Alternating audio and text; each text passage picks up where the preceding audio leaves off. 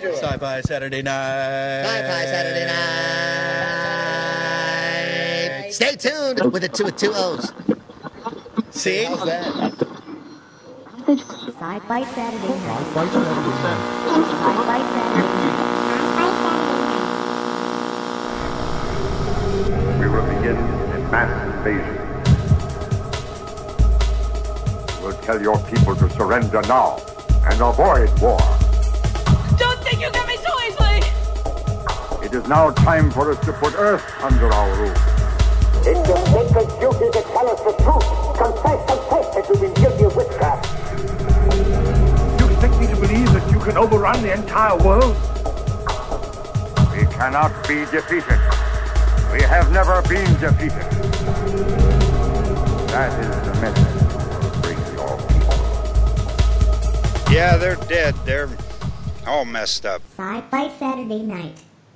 From behind a bamboo curtain actually made from recycled six-pack rings of Slurm in the Area 51 portable snack bar, it's clickbait for the ears. Welcome to TalkCast 375, this edition of Sci-Fi Saturday Night.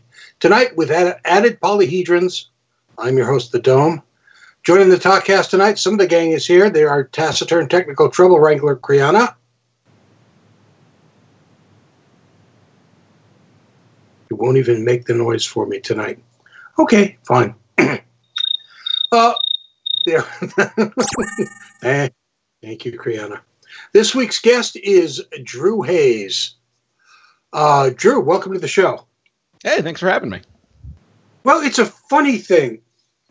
I am a huge fan of one of your series of books. It is the series of Fred the Vampire Accountant. That's a fun one. And here's how we got started with this. I was in a secondhand bookstore, and I came across the utterly uninteresting and unadventurous tales of Fred the Vampire Accountant, and literally read the book in an afternoon. Not because it's short and not because there's not a lot of stuff there, but because it was so much fun to read. And then I said to myself, guys, are there more of these? And it turns out that there were 3 others. And I've kind of eaten my way through all 4 of those and then got the audiobooks, which are in fact even more fun than the paperback books themselves. For those of you who are not fans of Fred the Vampire Accountant, you need to be, for a number of reasons. The biggest reason being that the main character is not a vampire you've ever seen or read about before. Can you kind of give the listeners kind of an overview about what this is about? Sure. I guess thematically, I always like to say that Fred is asking the question, what if changing what you are doesn't change who you are? So Fred sort of is a satire of modern urban fantasy, in that a lot of urban fantasy, at least when I started this a few years ago, was following a very predictable plot line, in that protagonist is bad at life, protagonist becomes supernatural, protagonist resists it initially, embraces it, becomes the baddest mofo east of the Rio Grande, everybody's happy. And I saw that exact same thing play out over and over again, to the point where I was like, well, what if they just didn't? And that's sort of what anchors Fred. The story of Fred is the story of a man who's bad with people, good with numbers, kind of cowardly, kind of socially anxious, but, still trying his best to be a decent person, and becomes a vampire. And now he's cowardly and socially anxious and better with numbers than people, but also a vampire. And vampire is probably the part of Fred's life that he cares the least about. But because he is in this supernatural world and there are expectations of others of what vampires should be, he frequently ends up in situations where people are expecting him to be vampire cool, and Fred is just dearly trying to escape with his life. And in putting this character together, you've also created this kind of shadow universe, shadow history of the world and actually of the United States, where parahumans, paranormals actually worked towards the formation of the United States, have a codified government within the United States, and have codified laws that are hidden in plain sight as rules to a very weird D&D game that nobody really plays. That is all pretty spot on. That was part of the fun of doing Fred, was trying to come up with fun reasons of, why does this world function? How does this world function? If there were the formation of a new country all of a sudden, would people want to put a stake in it? It sort of branched back from thinking about what the origins of the New World were. A lot of people sailing here, like looking for riches and fortune and freedom. And I thought, well, why not we throw some parahumans into that too? And it kind of snowballed from there. But it's the kind of thing where in all of this urban fantasy and paranormal fantasy that's going on, nobody ever bothers with backstory. How does this exist here? Why does it exist here? How do they coexist? Because it's always this kind of sandpaperish, we fight them, they fight us, and somehow the normals pretend it doesn't exist. But you actually took the time to put this world together and make it work within the larger context of, here's the normal world, here's the paranormal world, here's how it works. And as the books move forward into the second, third, and fourth volume, the paranormal world becomes more complex and yet more intertwined with the normal world. And it's, I got to tell you, it's so much fun to read because you don't catch yourself tripping on, wait, that can't happen, or wait, this makes sense because that did happen. And it's just a lot of fun. Well, thanks, man. I'm glad to hear it. I try really hard for continuity, and I love digging into world building and creating. One of my faster sayings at a trade show table is I like to try and find the mundane within the magical. And, so if I can write a scene about a superhero arguing about buying carrots at the supermarket, I will. Because to me, I find that a lot funnier. And so that was part of the fun of Fred, was getting to dig into minutia and detail and, spot places where you could erect this parallel world and it would be supported within the natural framework of our own sort of disinterest. And again, I'm going to apologize because I don't know a lot of your other work. And a friend of mine who knows almost all of your stuff says, you've got to read Superpowered, so you've got to get into that. And I went, I don't have the time. He's on next week. You really did not have the time. That series is so large. I checked it. I know. I think book 3 is somewhere around 30 something hours, and book 4, when released, is going to be 59-ish, is what my narrator is guessing. Wow. So the one thing that the complaint that some people had in the Fred series was, well, it's just a bunch of short stories you put together in a book. And I went, yeah, what's your point? There's a great sense of continuity there. But how did that happen? How did they start out as short stories and then become that kind of contiguous novel that you did put together? So the first Fred's short story was just that. It was a short story that I wrote, like the very first one from the very first book, which sort of kicks off the series because he goes to his high school reunion and ends up getting dragged into more of a paranormal world. I wrote that, and then, originally it was just I was working on short stories. This was much, much earlier in my career. And I just remembered sitting down and I finished that one and I thought, wow, I could do a lot more of Fred. I liked writing this. And so the short story format sort of came out of me wanting to keep that original kind of shorter burst of a story for Fred, both because I felt it worked really good for him, and also, and this was really important to me when I was doing a comedic books, is it allows me to play for much lower stakes in story to story. What do you mean by that? So in one of the books, you'll know this, but I'll keep it vague for listeners who haven't read it yet. There's an adventure in which it turns out there was no actual danger, and someone had just gotten really messed up on drugs and accidentally left this trail that looked like they were in danger, but they weren't. And that was a funny payoff in a fifth of a book. And if I had written an entire novel and that was the payoff, it wouldn't have come across nearly so cute or funny. People would have been pissed. Gotcha. And that's what I mean by lower stakes. And that's really important for Fred, is Fred has to play for low stakes, and he has to sometimes have the adventure end in, it was nothing. It was just, you were never in danger. It was stupid. Because, that's sort of the level of where Fred's at. But he's not a cool character, but he's a really interesting character in that, he's not overawed by the fact that as a vampire, he has superpowers. He's super strong. He's got enhanced senses. None of that means anything.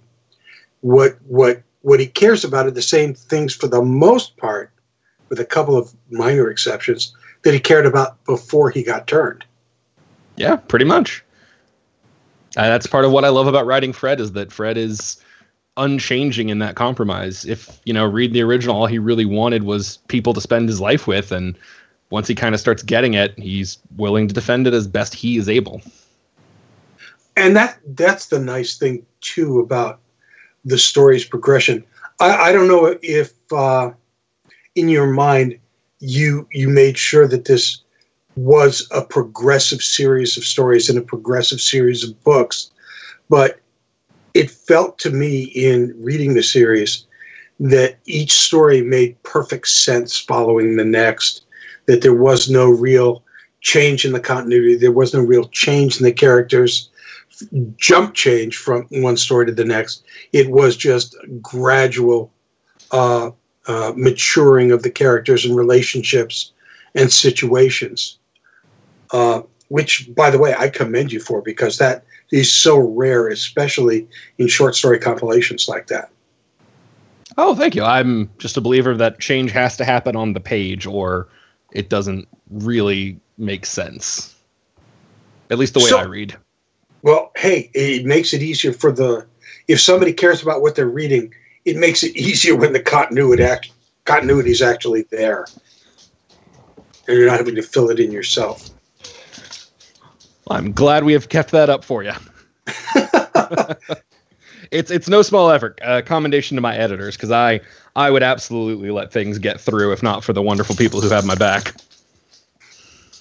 So, you started writing in college, I'm guessing, when you graduated from Texas Tech with your BA in English, as you put in your biography, because you're not familiar with the term employable means. Mm-hmm. Actually, fun story, I didn't really write at all in college. Or certainly not for fun. Nobody writes for fun in college. Yeah. I took English secondary to a journalism, because I started in journalism and I just loathed every class I had to go into. And I was like, all right, I'll go English. That's tangentially associated enough that my credits will transfer. And then I just sort of banked on charisma or guessing my way through adulthood. It was not a good plan in retrospect. But yet it seems to have worked out. Yeah. Yeah. Well, the plan wasn't strong, but actually this wasn't even part of it. So I did English just to get through and finish my degree.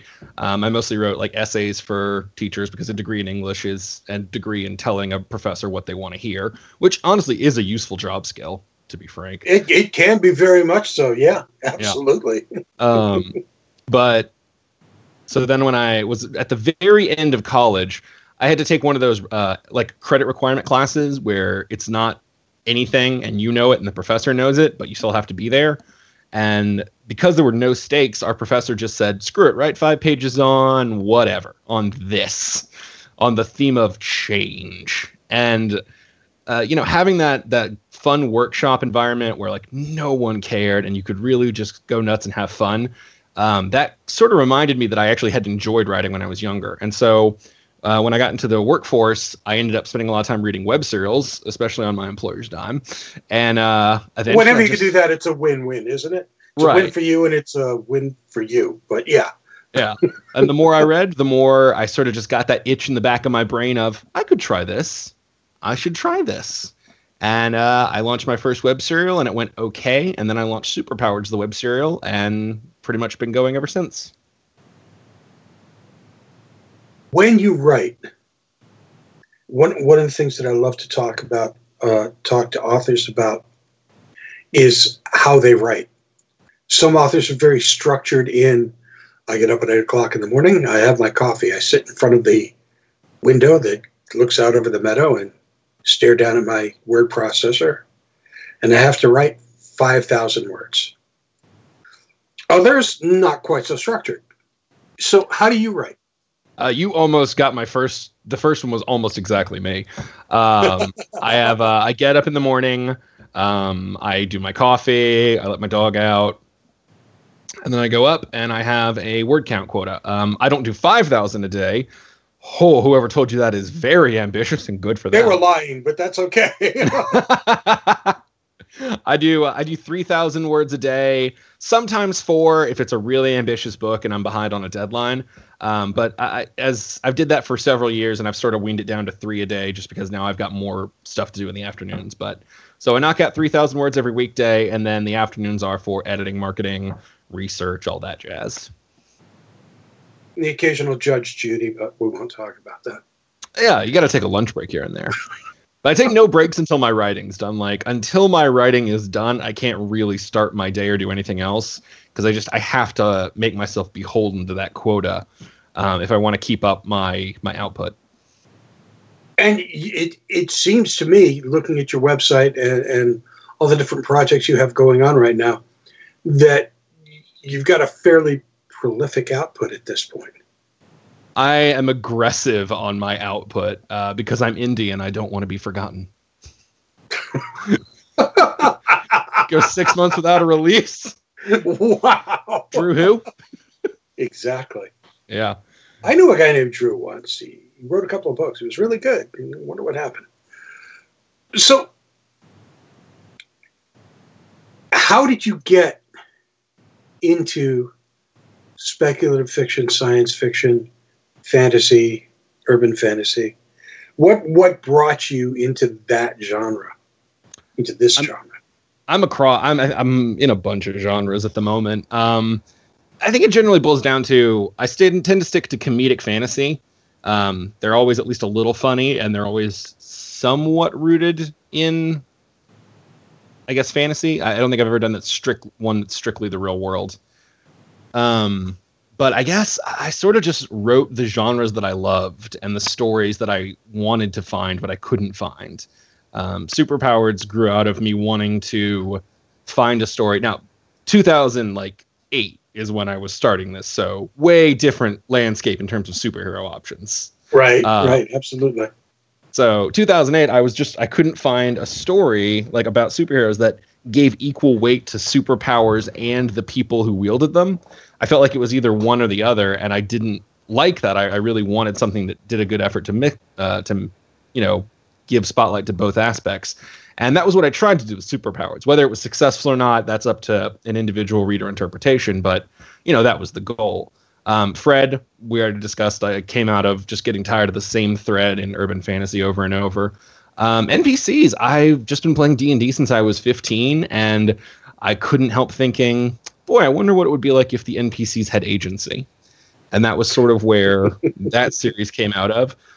Forging Hephaestus was done because I do really love superheroes, and I wanted to tell stories. One, I wanted to do villains, which was always an interesting concept. That's why there's the Villains Code. And two, I really wanted to play around in a classic comic book world, like Silver Age, over-the-top, bombastic stuff, bombastic powers, like magic, aliens, everything's on the table. And the more ridiculous, the better. And that was sort of why Forging Hephaestus is in a different world than Superpowers, even though they're both superhero genres. So I think that's on my main series. The standalones were just, I guess, the same thing, but on an individual basis. You have a lot of content on your website. Well, my website was my primary driver for a long time, because Superpowered's posted on there 2 to 3 chapters a week, every week, for I think I want to say somewhere around 2009, 2010 until January 1st of 2018. I'm just sitting here and I'm going through it and I'm looking at all the different stuff and I'm going, damn it, there's a lot of stuff here I don't know enough about. Well, if you've got any questions, now's a really good time to ask. I was going to say, I think I got the right person here to ask. Let's talk for just a little bit about Superpowered's Patreon. Mm-hmm. How's that working out for you? There's a lot of back and forth that goes on about how Patreon works for individuals. Some people find it really, really wonderful and a great way to have a closer relationship with your readers and consumers. Other people, after about 2 or 3 months, go, "Oh God, why did I do this?" How's it working for you? For me, it's fine. Coming from web serials, I'm so used to dealing with a constant pipeline of output that the idea of doing 2 things a month is nothing. I mean, I'm used to doing multiple posts a week, so keeping up with it's easy. The community's nice. Again, I've had a high amount of community engagement for most of my career, so if anything, this is a step back in terms of that. The income stream is, of course, nice. I greatly appreciate people who are pitching in. It's not something I consider to be essential. It was something I launched mostly out of fan request and because it was a fun way to give a nice backstage behind the scenes view on certain things. So I'll do Q&As and I'll do sneak peeks of books that haven't been released yet on there. And in fact, on Christmas, they just got a first look at Villains Code 2, which I haven't even really started writing yet, but I did knock out the prologue for a while back. So nice. Overall, good. I suppose I'm happy with it. My Patreon seem happy with it, and that's all you can really ask for. So you have the output to the book, you have the output to Patreon, you have the output to whatever web series and web blogs are going on, and then you have audiobooks and a podcast. Sorry. We'll get to that. We will get to that. I know. For sure. I just like to pile it all on. Okay. So when you're contracted through whoever it is you do that with to do the audiobooks, how much input do you get into that? So how it works with Tantor Media, who does basically all of my audiobooks with the exception of Secondhand Curses, which was done with Audible directly. Tantor will usually reach out to me if there's a book, although this time we've been working together for a while, so I'll submit to them directly. And generally I get to choose my narrator and approve my cover, and that's all I've really asked for, because every time... You do get to choose the narrator. I get to choose the narrator. They'll send me between 1 and 3 options on the first go. If none of them fit, I can kick it back and we can go again. But I'll tell you this, I've never had to kick it back. And not this'll do one. I mean, every time I've listened to one of the people they've sent me, it's always been, that's the one. That's 1,000% the one. Nice. And I'm so happy with my narrators and the people that Tantor has put with me to work together. And I'm real happy about that. So that's sort of why I don't worry so much, is they do such a great job. It's very hands-off and very easy to work with them. That does make the creation process easier when you've got a partner who understands you to the point where there's agreement that just naturally happens. Oh, absolutely. Having good people is half the battle of any job. What's happening with you right now? What are you doing right this minute? So I've spent today editing over the rough draft of Fred number 5. No way. Yes. I wrapped that 2 weeks ago. Right. I wrapped that actually the day before Superpowered's Year 4 came out. Good Lord. So I do Freds every year, and this is kind of my Fred time. By the end of the week, I hope to have the rough edit of that done and maybe either shot over to an editor or to the publisher to discuss. And then next week, I start on the 4th Spells, Swords, and Stealth book. And then after that, maybe Infinity Villas, depending on time. And then I go into the next Villains Code book. I actually map out my whole year's plan in advance and put it on my website, specifically so readers can follow along. Because I know the frustration of saying, God, what is this author doing? So at least they can always see, even if I'm not working on their favorite series, I'm working on something. When you go out for personal appearances to conventions and stuff like that, I can imagine that there's a closeness of your fans to you who want to talk about characters and books and series. How is it for you at conventions? Oh, I love doing conventions. I just a few days ago got back from Emerald City Comic Con, and I love going and meet readers. So we didn't actually manage to get a table for that. Some of our options fell through. So my friend Joseph Brassi and I, what we did was we just held individual meetups every day and threw it out on social media, so that for like an hour and a half, people who would come out to see us could come, talk, take pictures, sign books, shoot the shit, have a beer, however they wanted to interact. Because that's what we're there for, is to meet with the fans. Nice. That's wonderful. Part of why I do what I do is out of a fanboyish, and at my age to be called a fanboy is, I don't know, kind of weird. But in any case, there are people within the community I've always wanted to meet, I've always wanted to talk to, I've always wanted to pick their brains. And frankly, you've been one of them for a while, only because it's so much fun to read what you write. Well, thank you. That is exactly the reaction I want readers to have. Oh, okay, good. Then I meet the criteria. Excellent. No. I've often said, I'm not necessarily trying to change the world with a book, but if I know a reader has sat there reading a part and whispered, "This is awesome," I feel like I did my job. So let's talk for a minute, if we could, about Authors and Dragons. Sure thing. By your own admission, Authors and Dragons is a podcast where a party of fantasy authors try and make it through a game of Pathfinder without dying. That is their long-term goal. And boy, they are working hard to not accomplish it every game. They're giving their all, man. So who are the rest of the people who are involved in the podcast there?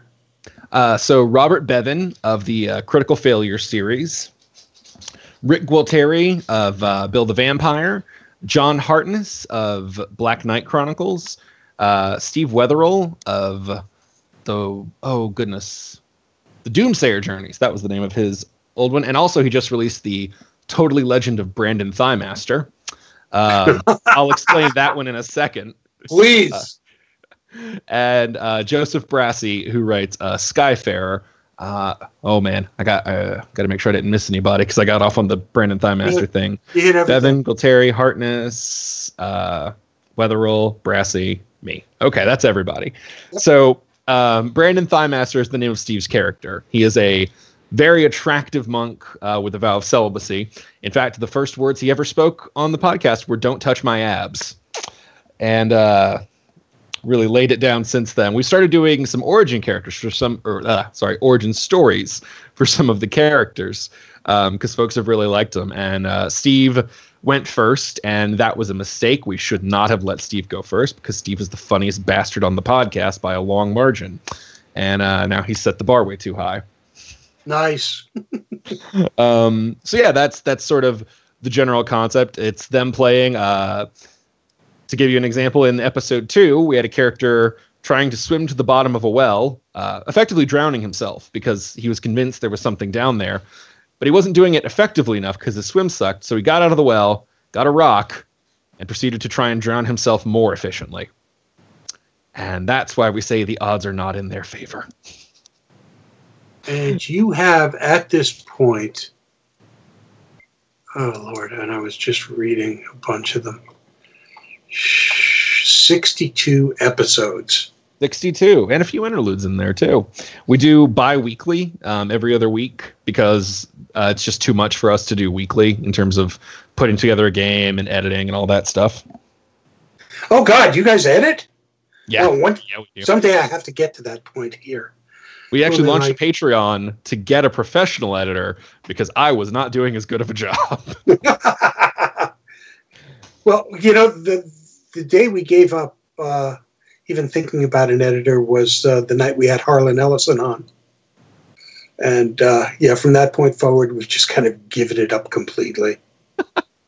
I don't blame you for a podcast like this one. With ours, basically what we edit is we just cut out all the minutia of, wait, how does grapple work? Or wait, where's that on my character sheet? Or, oh God, wait, what's my damage?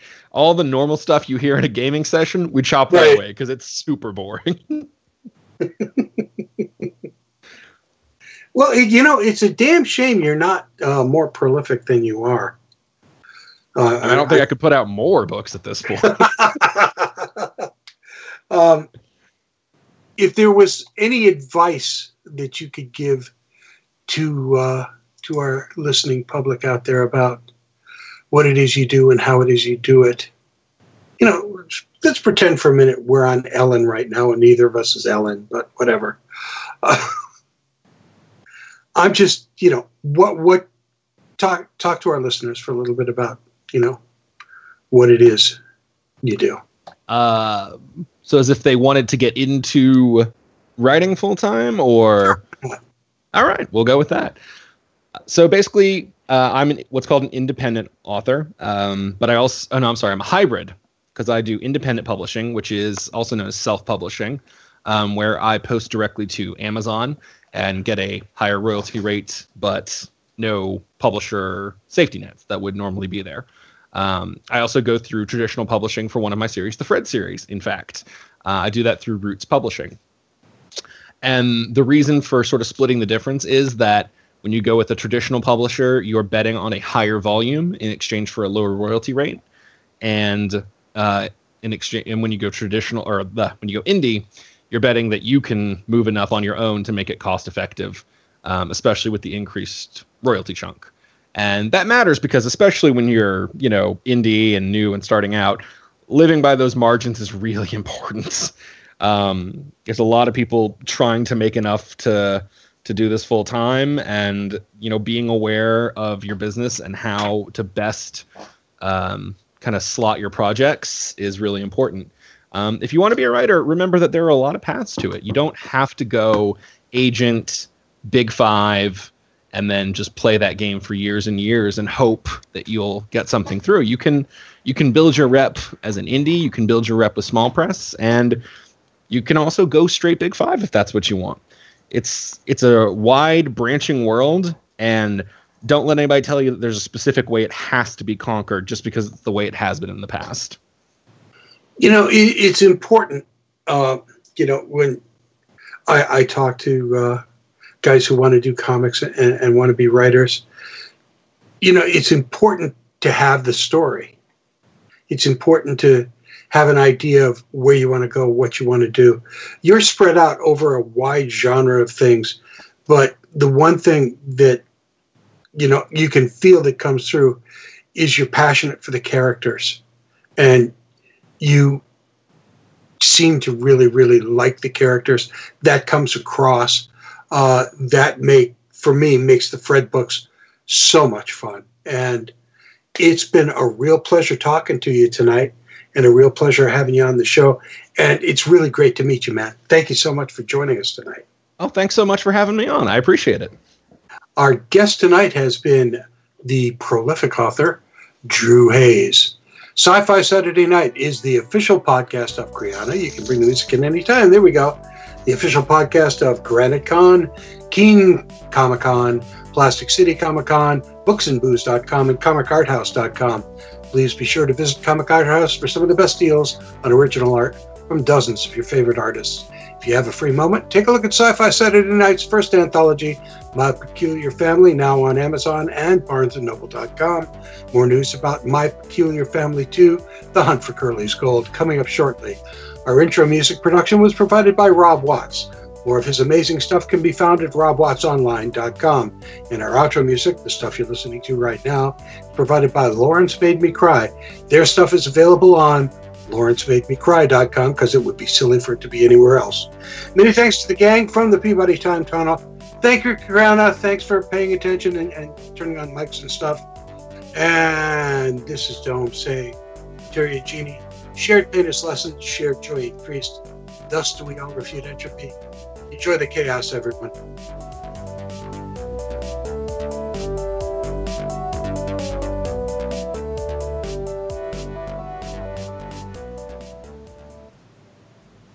I know.